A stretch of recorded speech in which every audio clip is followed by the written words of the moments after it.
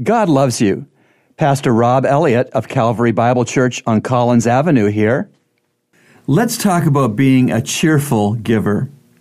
2 Corinthians 9:7 encourages us to be generous financial givers to God and to persons who are in real need. Let each one do just as he has purposed in his heart, not grudgingly or under compulsion, for God loves a cheerful giver. Quickly, there are 5 things to see in this one packed verse. Number 1, each Christian is to be a cheerful giver.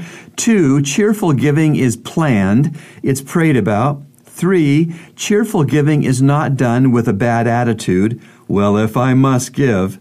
Number 4, cheerful giving is not because you feel pressured to give. 5, cheerful giving pleases God because God cheerfully gave His Son to be our Savior. Be a cheerful giver. God will love it. Remember, God loves you, and He's proven it with Jesus' cross. Today's encouragement has been brought to you by the Christian Counseling Center located at number 58 Collins Avenue.